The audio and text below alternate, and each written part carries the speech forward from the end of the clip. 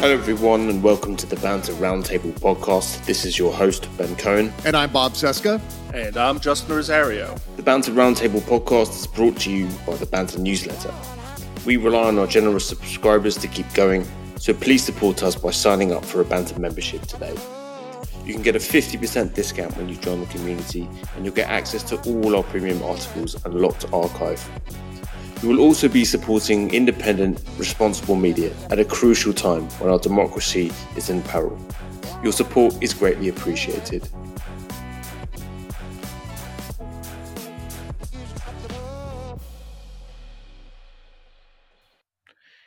Hello everybody and welcome to episode 19 of the Banter Roundtable podcast. Good morning guys, how are you? Good morning, Ben. Hi. Awesome. So, we've got quite the show for you today. We are going to be providing you updates on the Russia-Ukraine situation, what's happening, what is the latest, the horrifying news that Putin may well be using chemical weapons. We're going to be asking, what do we do about this? What does the international community do once Putin does this, if he does this? We're talking about gas prices. We're going to talk about Bob's fantastic article on Trump and why Trump was definitely not tougher on Putin than Joe Biden. We are also going to be Tucker Carlson has put his foot in it big time by accidentally telling the truth. We'll talk about that. That's quite an interesting story. He may help sue Fox News. And then we are going to be having a members-only podcast for you lovely members, and where we'll be discussing my life as a juvenile delinquent, as Jeff has been teasing me about. If anyone has read my members piece this week, both Bob and Justin find this hilarious, that I was a wayward teen. But anyway, we'll be talking about that. So, anyway, guys, Russia-Ukraine, not looking good. No, definitely not. I got to say, I mean, I know people really, really want us to do the no-fly zone, and I understand why they want us to do this, but they don't seem to understand that a no-fly zone would require us to shoot down Russian planes. That's the thing. I don't understand why people don't get this. A no-fly zone, it's not you push a button and then Russian planes aren't allowed to fly anymore. That's not how that works. No, it's not. That's not at all how it works. No. You have to stop them from flying, which means you have to go up there and physically stop them from flying in that airspace, which would require either shooting them down or basically forcing them out of the air with your own airplanes, a la Top Gun. And that's a really good way to also end up shooting them out of the sky, which is direct combat, and that's how wars start. And that's an escalation between NATO, or even just the United States, if you want to just do it that way, and Russia, who has nukes. And that just cannot happen. I know we all feel really bad about what's happening in Ukraine. We cannot instigate a war with Russia between nuclear-powered countries. It's just it's inconceivable. You can't do it. So if you think things are bad in Ukraine right now, let's start firing on Russian fighter jets. Let's start doing that. That'll make things a lot better, won't it? Make things a lot more secure for Ukraine. No, it'll be genocide in Ukraine. I mean, it's already kind of genocide already. They use this thermobaric rocket to destroy this maternity hospital yesterday. That's just a prelude. This is just a warning shot. And I know we shouldn't be sitting here going, oh God, cowering in the corner, wondering what Vladimir Putin is going to do next. I understand the drive to want to push back. I want him to be destroyed. I want his army to be destroyed. That's my visceral reaction as a human being when I see these atrocities in Ukraine. But at the same time, this is one of the reasons why we have dispassionate elected officials who make these decisions, or, in some cases, military officials who make these decisions for us. So our passions do not drive what our policy is. Our policy has to be rational. It has to be that chess match. Unfortunately, we haven't seen anything like this as far as the potential for a direct conflict with Russia probably since the Cuban Missile Crisis. I mean, there have been little things here and there, maybe in Syria and so on, but never before will we have been presented with a situation where we could end up fighting Russia on what Vladimir Putin considers to be Russian soil. I mean, consider that Ukraine, in the mind of Vladimir Putin, isn't Ukraine, it's Russia.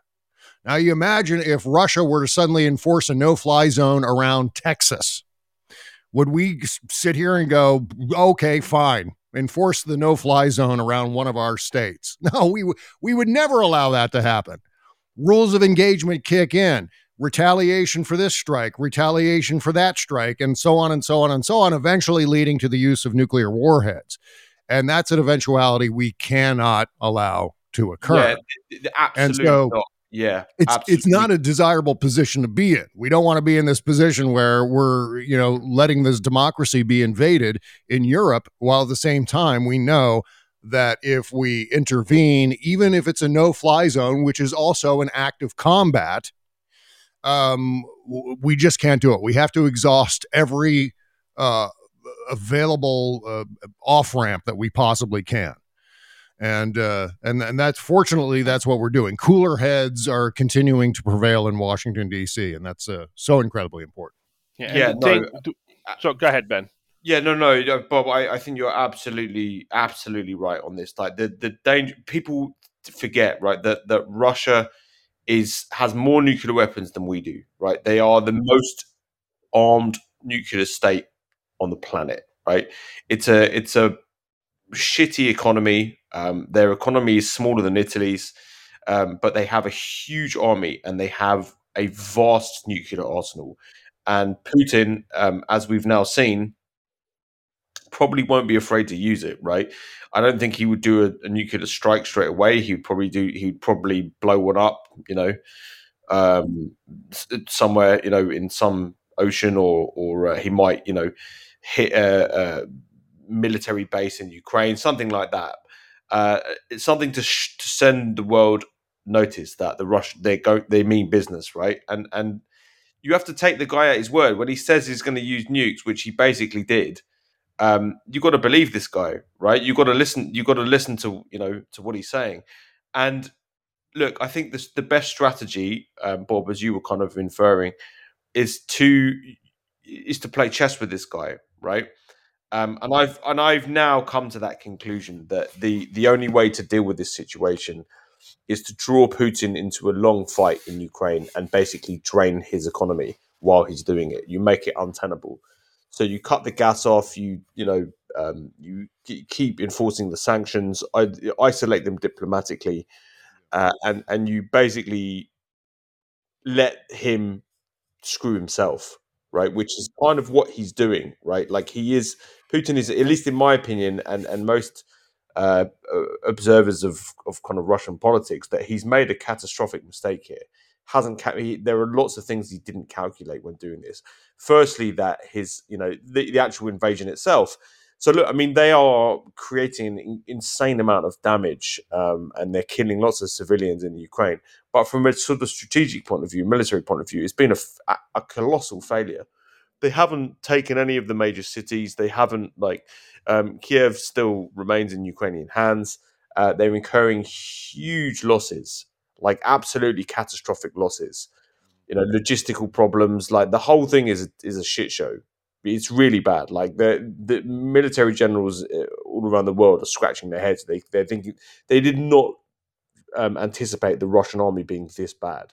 So I think you've got to let the guy make these mistakes, and avoid at all costs escalating this outside of. Once NATO's involved, we're in nuclear war. That's just all there is to it. So we need to be very careful, and people need to be very careful about their rhetoric. Can I just toss in the giant bit of irony, which has been killing me since yesterday? I've been giggling about it nonstop. So your World War II history, right? Germany attacks Russia, and they go into Russia, and they're like, "Her Russia," and they find out that Russian winters are super super cold, and they weren't prepared for it, and it just kicked their asses. And that is one of the major reasons that Germany was not able to beat Russia, is that they were not prepared for the Russian winters. So now we have Russia attacking Ukraine. Now, Russia is obviously prepared for Russian winters, but they weren't prepared to be there that long. They weren't prepared to go in and have to slog it out. So they didn't come prepared for winter weather. They just came in figuring we're going to charge in, take over the cities, and then we won't have to worry about resupplying because we'll be in charge of the cities and we can resupply whatever we need from the cities. So they weren't prepared for winter weather, which is now hitting them, and it's dropping down to like 20 below, and they're not ready for it. And they don't have the supplies, and they can't get the supplies, and they're running low on fuel, so they can't even stay in their tanks and armored vehicles and keep the heater on. So they're pretty screwed right now, which I find to be incredibly ironic because they very much made exactly the same mistake the Nazis made. Ha ha ha ha ha ha ha. So anyway, I just wanted to share because I've been enjoying it immensely. Yeah, you got to like they really have screwed this up. It's quite hard to sort of see how they get out of this. Without like if you think just from the strategic point of view, militarily speaking, they've screwed up badly. But let's say they achieve all their objectives and they take Ukraine after like months and months and months of pouring every single available soldier into Ukraine. And then they're going to have to deal with an insurgency, and they're also going to have to deal with the rest of the world cutting them off. So you got to think like, even if they capture it, they can't keep it. Yeah. As Colin Powell once said, "You break it, you own it," and he said that with Iraq. Well, and that also connects directly to the effect of the sanctions. I mean, we really haven't seen the hardcore impact of the sanctions yet, but I don't think we expected to. I think in the long run, the sanctions will cripple Vladimir Putin's ability to wage war. I mean, you need to actually have some form of economy in order to finance a war effort like that. And not only will he be hampered in terms of his ability to seize more Ukrainian territory eventually, but I mean, imagine him trying to hold on to that and occupy Ukraine against what's going to be a furious insurgency of Ukrainian citizens banding together, joining the Ukrainian army and pushing back against Russian occupiers. I think that's going to happen. How does Vladimir Putin pay for that when he's economically isolated from the rest of the world? I don't know how that works. Yeah, he can't basically, and not for nothing.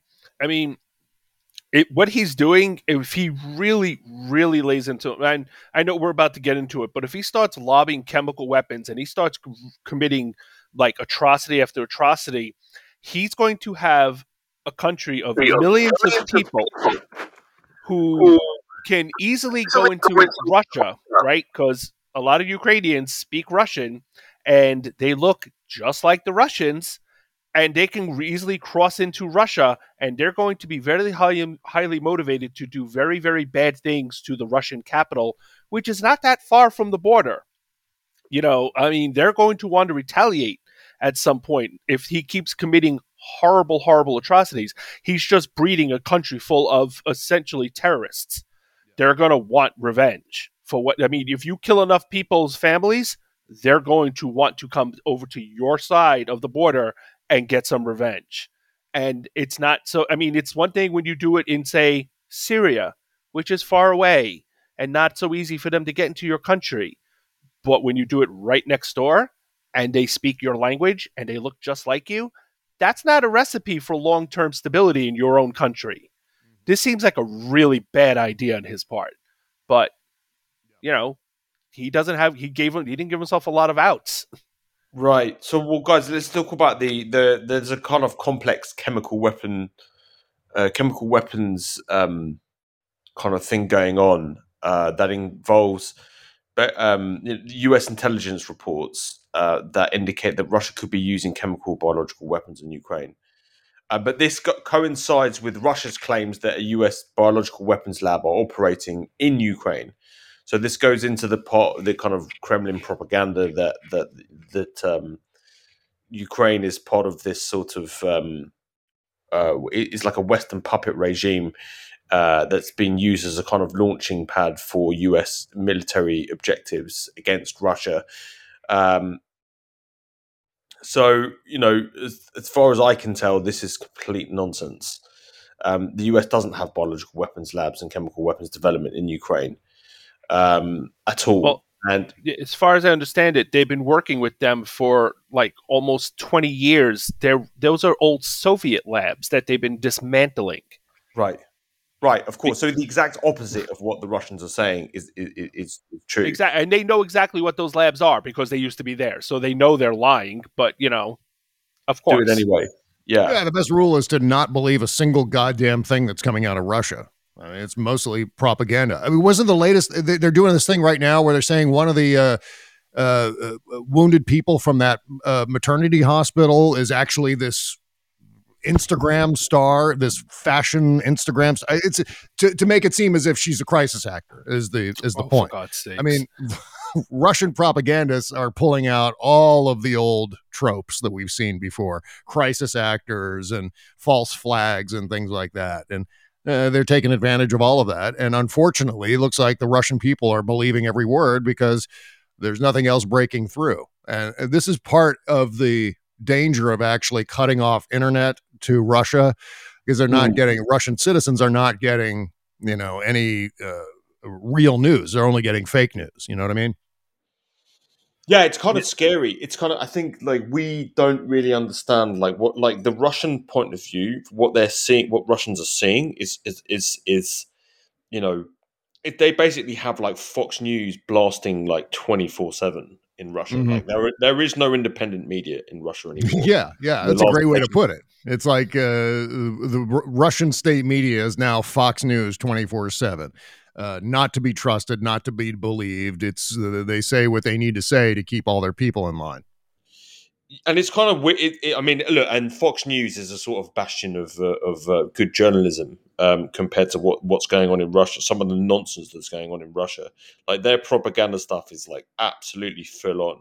I mean, in Fox, you do get some dissenting figures, right? So not much, but you get some smart analysts and good journalists. They eventually leave Fox, but it's not like they have a vicious, violent dictator telling them what to say on Fox Yeah, that News. was last year.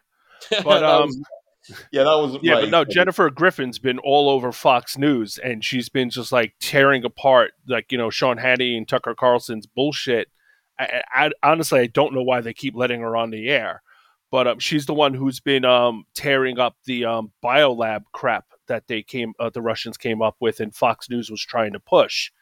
mm, Um, but while we're on the topic, it wasn't just Fox News, and the QAnon people were throwing it out there, and the right wing was throwing it out there, and so was our good friends on the far left. Glenn Greenwald immediately jumped on it. Michael Tracy immediately jumped on it because, of course, they did. And it was like in a really ugly, toxic way. It was like, oh well, just asking questions. I don't really have any proof, but it just seems kind of suspicious, and you really can't trust anything U.S. intelligence says. And it's like, but you can trust what Russian intelligence says that's the because, of crazy thing, course, you right? can. That's the crazy thing.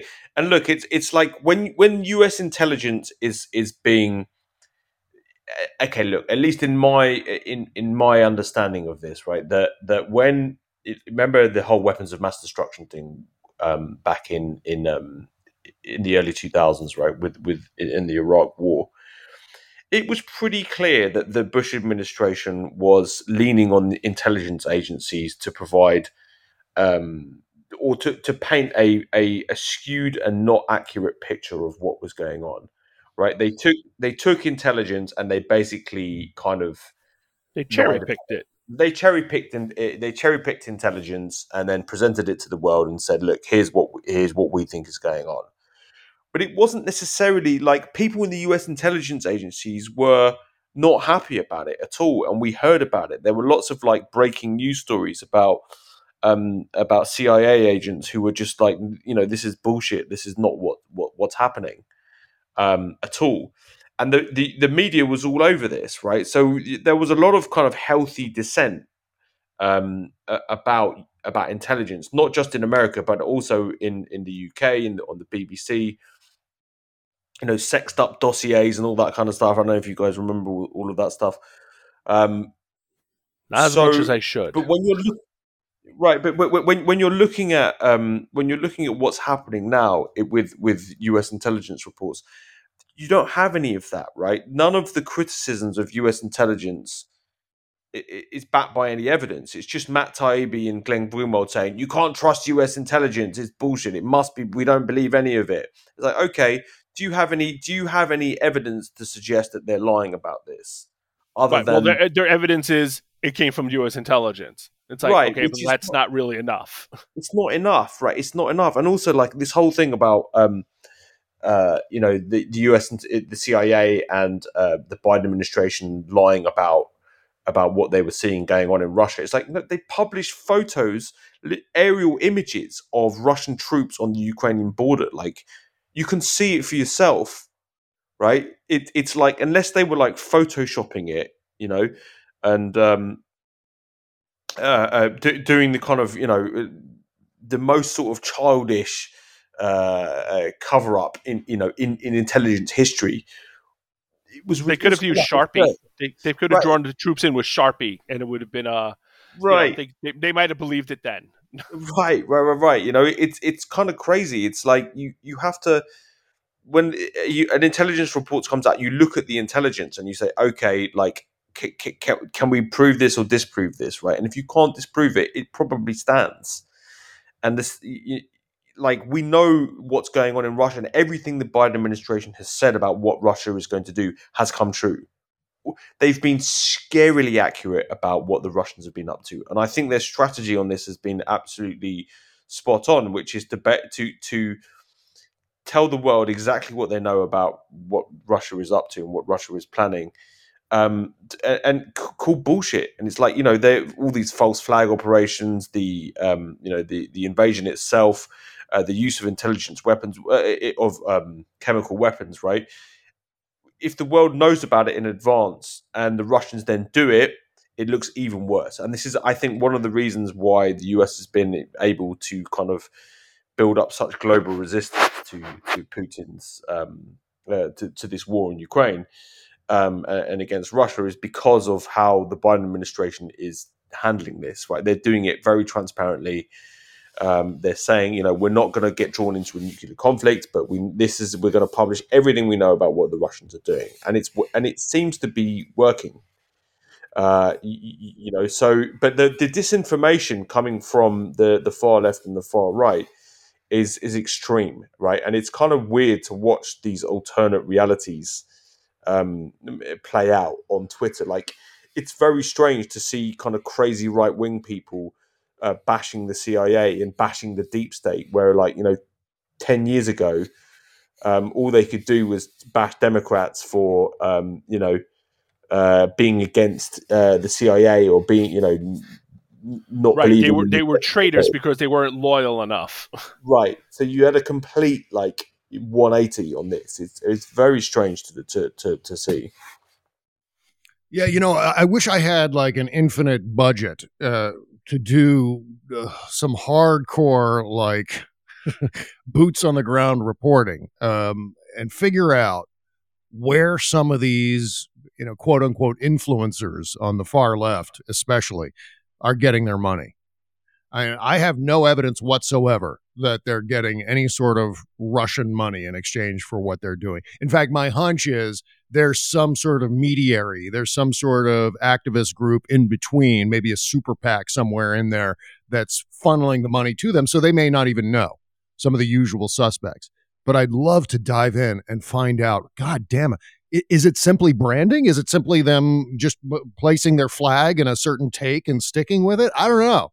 It seems like you would have to be well financed in order to stick with a take as ludicrous as repeating Russian propaganda, of all things. So Well, Bob, if you go by the hope, Glenn I'd like to think at Greenwald, least someone's looking into this. And if I had the wherewithal, I would certainly do it myself, but I don't. If you go by the Glenn Greenwald method, you don't need proof. You just have to ask Well, the yes, questions. but I have more integrity than Glenn Greenwald. Yeah, exactly. I mean, look, that again, that's one of the things I'd like to do going forward for the banter is to increase our budget so we can do Yeah, much yeah. more in depth stuff. So anyway, listeners, like that's going to be on the cards. We'll be revealing more about this in the coming weeks as well. But yeah, we want to do that, but more in depth investigative journalism, because I think right now it's like very important that we kind of do that kind of work because of the escalating tensions, global tensions, and how the right wing, particularly the right wing in America, are kind of becoming these they're these pro Putin apologists. Very sketchy links between from what I can gather, like Russian money, US politics, the Trump right. It's all kind of very worrying, very concerning. So anyway, we'll be revealing more about that in the coming weeks. Dun, dun, dun. So look, what does the international community do? Are there more steps that we can take should Putin start using chemical weapons? Like, where do we go from here? You know, are there more actions we can take to isolate Putin? Like, do we have anything else? Any other tools in our arsenal that we can use? Well, I think we should also bear in mind, too, that there are tools being exercised right now that we're never going to hear about because they're top secret. They're classified, black ops and so on, your typical covert actions. And I think those are underway as well. And we'd be naive to think that they weren't. I think so. There are a lot of things that are underway that go beyond sanctions that just don't get discussed. Unless someone like Lindsey Graham gets on television and fucking blurts it out anyway, like an idiot. For the most part, it's all happening secretly. So we can rest assured knowing that too. And again, I understand the frustration, man. We should be, in a best case scenario, we'd be pushing back against Russia for doing this, but we just don't have that luxury with the stakes at hand. Yeah, it's very difficult. I think if Europe decides to cut the gas off, cut the oil and gas off, because right now the Biden administration, Biden has announced that they're banning Russian imports. I think if Europe then follows suit and does that, it's more complicated. I understand why you can't just do that immediately, right? When Germany, like 40% of its energy needs comes from like Russian oil and gas. So just turning that off overnight, you're going to create a catastrophe. So I think that but I do see that coming, and I do think that coordinated action is being taken to wean the West off of Russian oil, and that is not going to happen as quickly as we want it to, but it will happen, I think. And I think that that's kind of where we have to, this is why long term I think Putin has screwed himself because the West is going to. But no way are we gonna then go double down on Russian oil and gas. No way, right? We're going to move off of it as soon as we can. So I just think that this might take. I sort of got this inkling early on that this was going to drag out for quite some time. It wasn't going to be this quick war that everybody hoped it was good. That it was going to be over soon. That we'd win quickly, or the Russians would see sense quickly. I don't think so. I think it's going to drag on for quite a lot longer, and a lot of people are going to die because of that. But like we talked about earlier, you got to play chess here rather than checkers. Yeah, right. So yeah, okay. Well, gas prices, right? All of this, we got to talk about it because everybody's talking about flipping gas prices. That obviously this whole conflict has created a huge shock in the in gas prices around the world, particularly in the West and Europe. Gas prices have doubled in the US. And look, I don't use my car that much, so I don't really care that much. But I do understand that lots of people do rely on gas, and the We're cost about of to drive up to New York. We were expecting to spend like maybe $100 in gas, and now we're budgeted for 200, and I don't know if that's going to be enough. Yeah. So and everyone's blaming Biden for this, right? All the Trump people are saying it's all Joe Biden's fault that gas is going up, and he should have handled this better. And what's he supposed to do? I don't understand. What is Biden supposed to do? Well, he's supposed to step in with his big government and start regulating private industry, start forcing private industry to do things. Yeah, magically make the Keystone Pipeline open, which wouldn't do anything at all about gas prices. Right. By the way, there's a weed whacker going by my studio here, so just so you know, there's going to be some weird noise happening on my end of the feed here.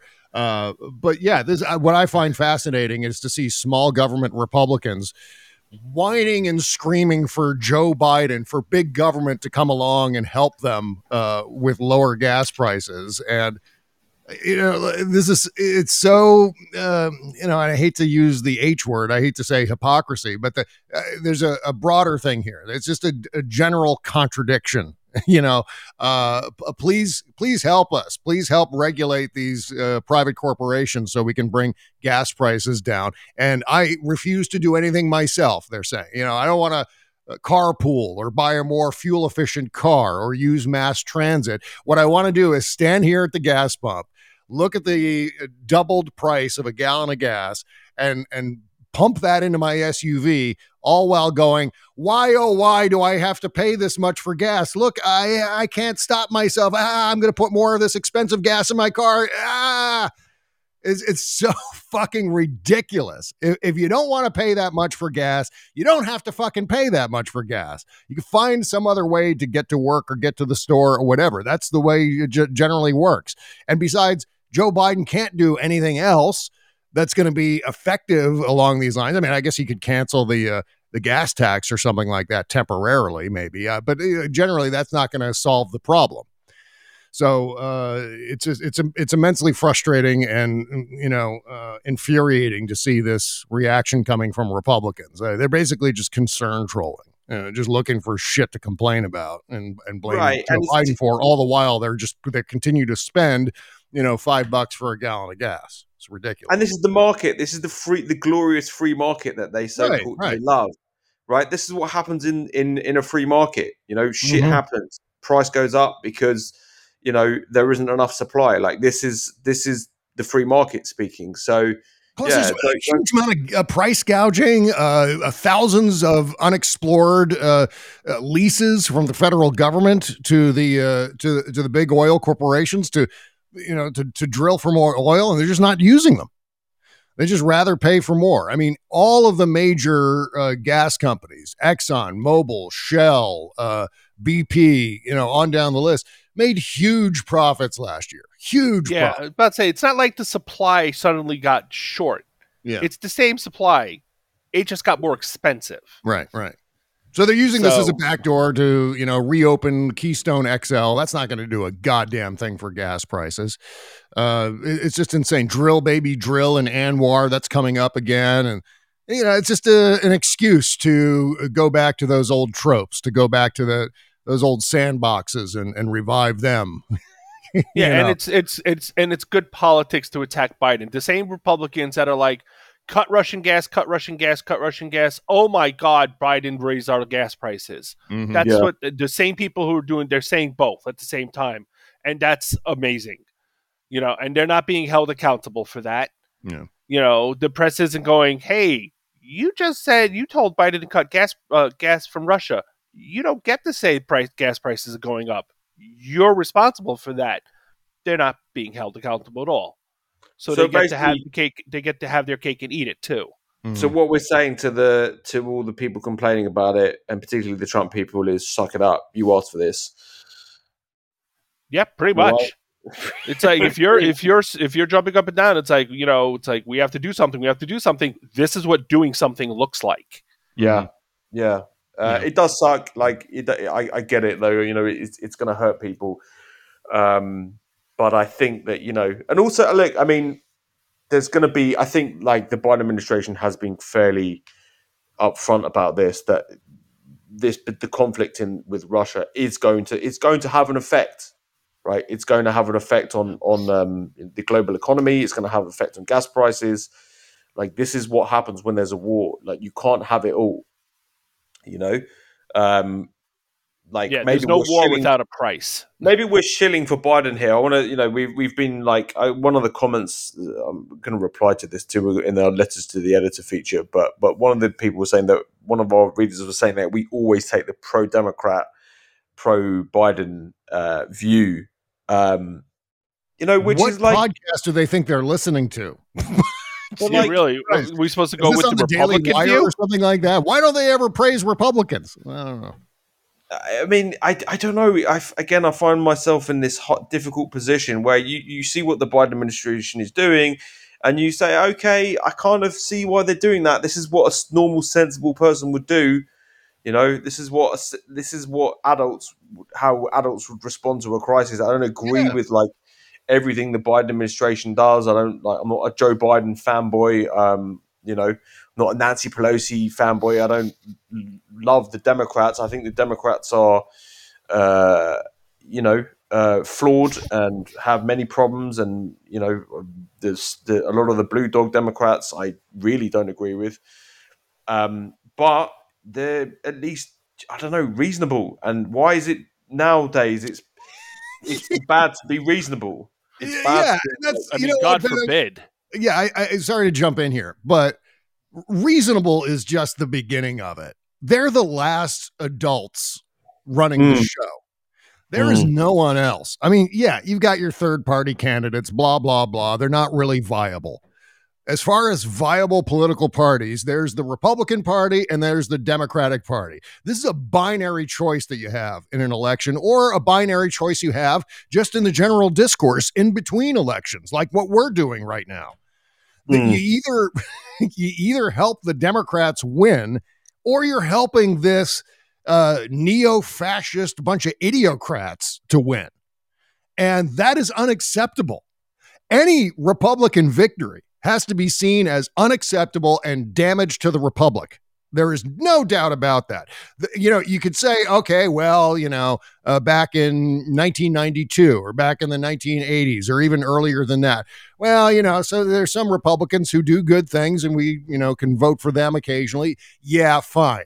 It's not the 90s anymore. This is a new paradigm for the Republican Party. They have It's flown totally so new. far off the rails with Trumpism and pro-Russia propaganda and this entire Red Hat entertainment complex, which is duping millions of Americans out of their life savings, just as bad as televangelists and faith healers did back in the day, or still are doing. And so there is no other choice.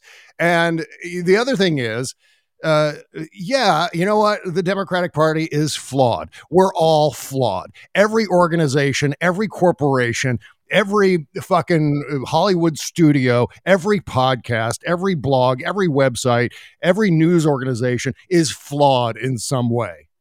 The Mm. Democratic Party works its ass off to remain centered, remain as adult as possible, as grown up as possible, as rational as possible, given the fact that it's a giant tent, including people as broadly ranged as moderate conservatives all the way through super progressive leftists. And in order to keep all of those people voting for Democrats, you're not going to have this lockstep idea. You're not going to be able to force this broad coalition of people into one box like the Republican Party is doing. The lockstep Republican Party, where you're either with Trump or you're no longer a valid member of the Republican Party. The Democratic Party can't do that. So it seems scattered and it's frustrating because it's like the old analogy, it's like herding cats. But it is like herding cats, and that's what politics is all about. And so I find this nonsense. Why don't you ever praise Republicans? Well, look, the Republicans have to do something that's praiseworthy, first of all. Yes. And the best thing they can do toward that end is to abandon Donald Trump and renounce everything that he has ever done, apologize to the nation for enabling him for so many years. And then, you know what? Maybe we'll come around and say, all right, well, it seems like they're at least trying to be rational again. It's like the Never Trumpers. I'm willing to say, yeah, okay, welcome aboard. as long as they're renouncing this bastardization of the Republican Party that's been going on even before Trump, that's been going on for the last 40, 50 years, the slow descent into this madness. So, yeah, I bristle at that notion that supporting the Democratic Party somehow makes us apologists or rubber stamps for the establishment or shills or whatever. That's What, absolute fucking nonsense. Why do Shills you for the always Democratic support Party. the firefighters when they're putting out the fires, Bob? Yeah, Why don't you exactly ever right. support the arsonists? Well, What's wrong with wonder- you? okay, what would you say? What would you say then about a criticism that maybe we are, like, for example, other opinions within the Democratic Party or the left, right? The kind of Bernie left, right? Yeah. That I think is, and I don't want to draw I do not think that the Bernie left and the Trump right are equivalents. I don't. I generally speaking, like, it annoys me a lot. Mm-hmm. It really annoys me, the Bernie left, but I don't equate them with the Trump right. They're No. not they're not as dangerous. They're nowhere near as dangerous. But that being said, look, like, my opinion tends to be, like, I don't know, like, I'm not taking my orders from anybody, but I generally speaking look at kind of moderate Democrats and go, like, okay, I sort of think that that's sensible, and I don't want to be kind of like, I feel like people like Cenk Uygur, right, who's like takes this kind of militant stance against centrist Democrats and corporate Democrat, or he labels as corporate Democrats, or the neoliberals, the establishment. And I think he just does that to sound cool, right? I think he just does it because he denies political reality, and sort of does this to make himself look edgy and cool to his kind of hard left followers. And I'm not willing to do that, and I'm not willing to kind of like play that game of being anti-establishment for the sake of being anti-establishment. I think that that's childish. You Right. know? And if it's in good faith, it's in good faith. Like, everyone was bitching about Joe Manchin not keeping up his end of the bargain when he came with the two bills, right? It Mm, was the Build Back Better and the infrastructure bill. He made a deal and he didn't keep up his end of the bargain.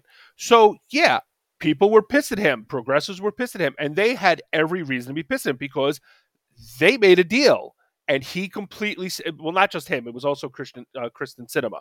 So the two of them stabbed progressives in the back. They made a deal and they went back on it, which is a really scumbag thing to do. Like, in Washington, your word is what you're worth, and now they went back on their word, right? So mm, that was a good faith argument. That was that was a real criticism to make, and it was an honest criticism.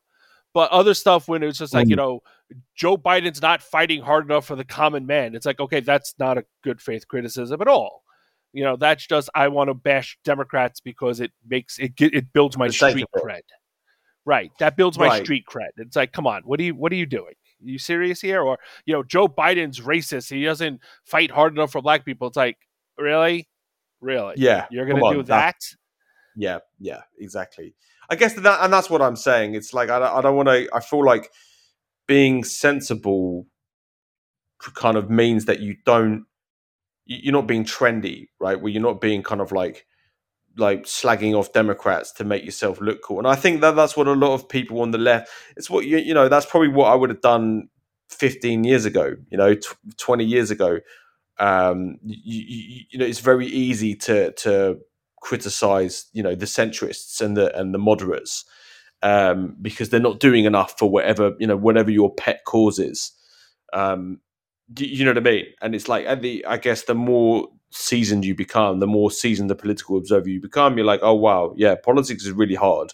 And people who are trying to kind of do something good within the system, it's like Obama. I had a lot of sympathy for Obama and what he tried to do. I don't think he got it right all the time, but in his situation, I talked to my cousin about this. My cousin's a history teacher, and he was reading Obama's book, and his book about his time in office, and both of us kind of agreed. It's like, you don't necessarily agree with what Obama did, but you can see why he did it, and you kind of go, Right. okay, he took a reasonable, like, that was reasonable. What he was doing was reasonable. It wasn't like, I get it. It wasn't like something malevolent. He wasn't doing it to be an arsehole. I don't know, with his treatment. I don't agree with the Wall Street. After the Wall Street crash, I think he didn't do a good job. But I understand why he did what he did, and the different the calculations that went into it, and the constraints that he had. Given the constraints, you go, okay, yeah, I sort of see why he had to make these deals. I kind of get it, given the political reality at the time. Do I think that it could have been handled better? Yeah, sure, but I wasn't in that position. So, you know, anyway, I guess that's my response to these, to like taking the kind of the more moderate democratic view and being a Biden apologist, is that, yeah, I guess maybe I am, in that I see him being sensible. Yeah. And if sensible is, it's not edgy, then sorry. Well, I just wanted to add that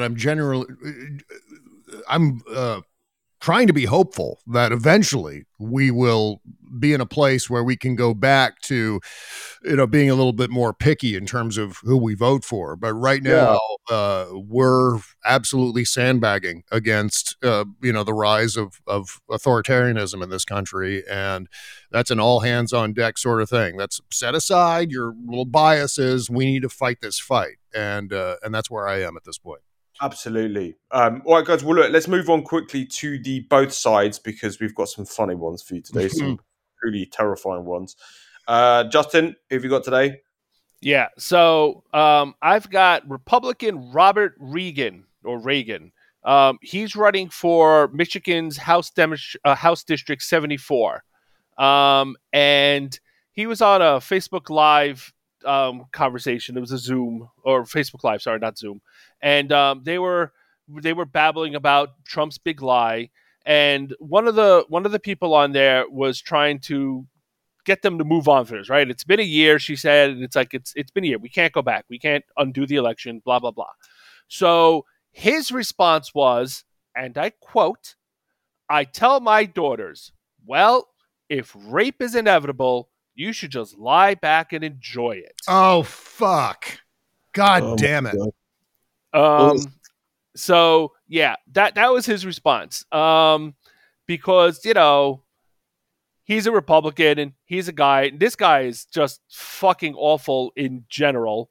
And he's completely unapologetic about it. His idea of an apology was like, he's not polished because he's not a politician. So sometimes the stuff he says comes out a little rough. Yeah. So, and he's like, the left trolls attack me because they say things that that hit their target and blah blah blah. So this is the type of shit that the right says all the time, and the type of heinous shit they say about rape. This is not an outlier. This is like a regular thing for them, and there is nothing like this on the left. Like, the left just does not say shit like this. And when they do, that is the end of them. This guy's going to get elected. Like, where he's running, the Democrat he's running at, he's going to win. There's almost, unless he falls down a manhole cover, he's going to be elected. So even saying this does not disqualify him. Actually, I wouldn't be surprised if he got more campaign donations because of it, because they eat it up. The right eats this stuff up. The more controversy it is and the more people get upset about it, the more popular they get. And there's just nothing like that on the left. It just does not exist. So when people say both sides, they're full of shit. It does not exist. Yeah, pass the sick bag.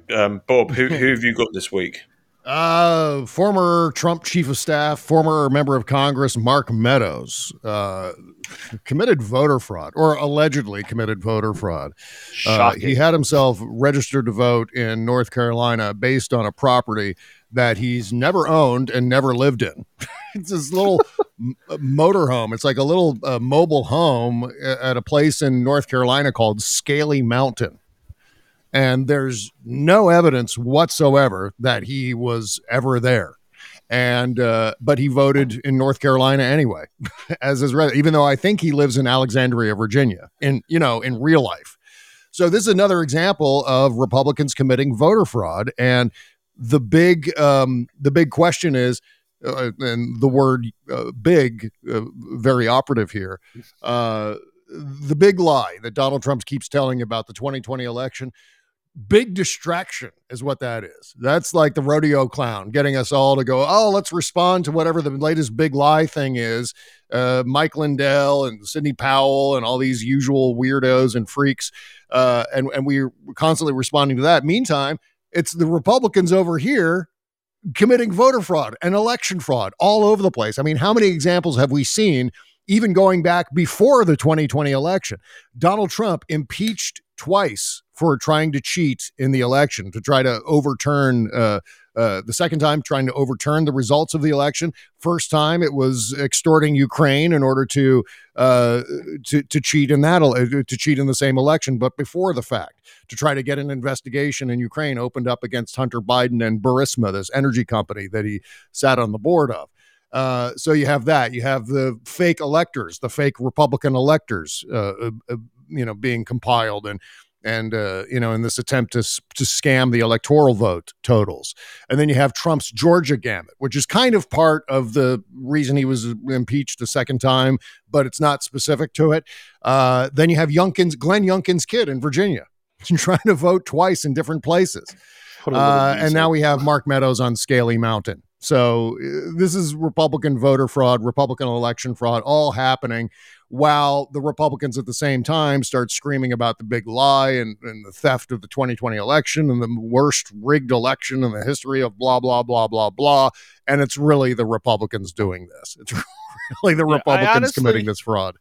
I honestly, like, other than occasionally someone who votes and finds out they weren't allowed to vote and they get arrested for it later. Yeah. I honestly don't know a single time I've read about voting fraud or any of that stuff that wasn't a Republican.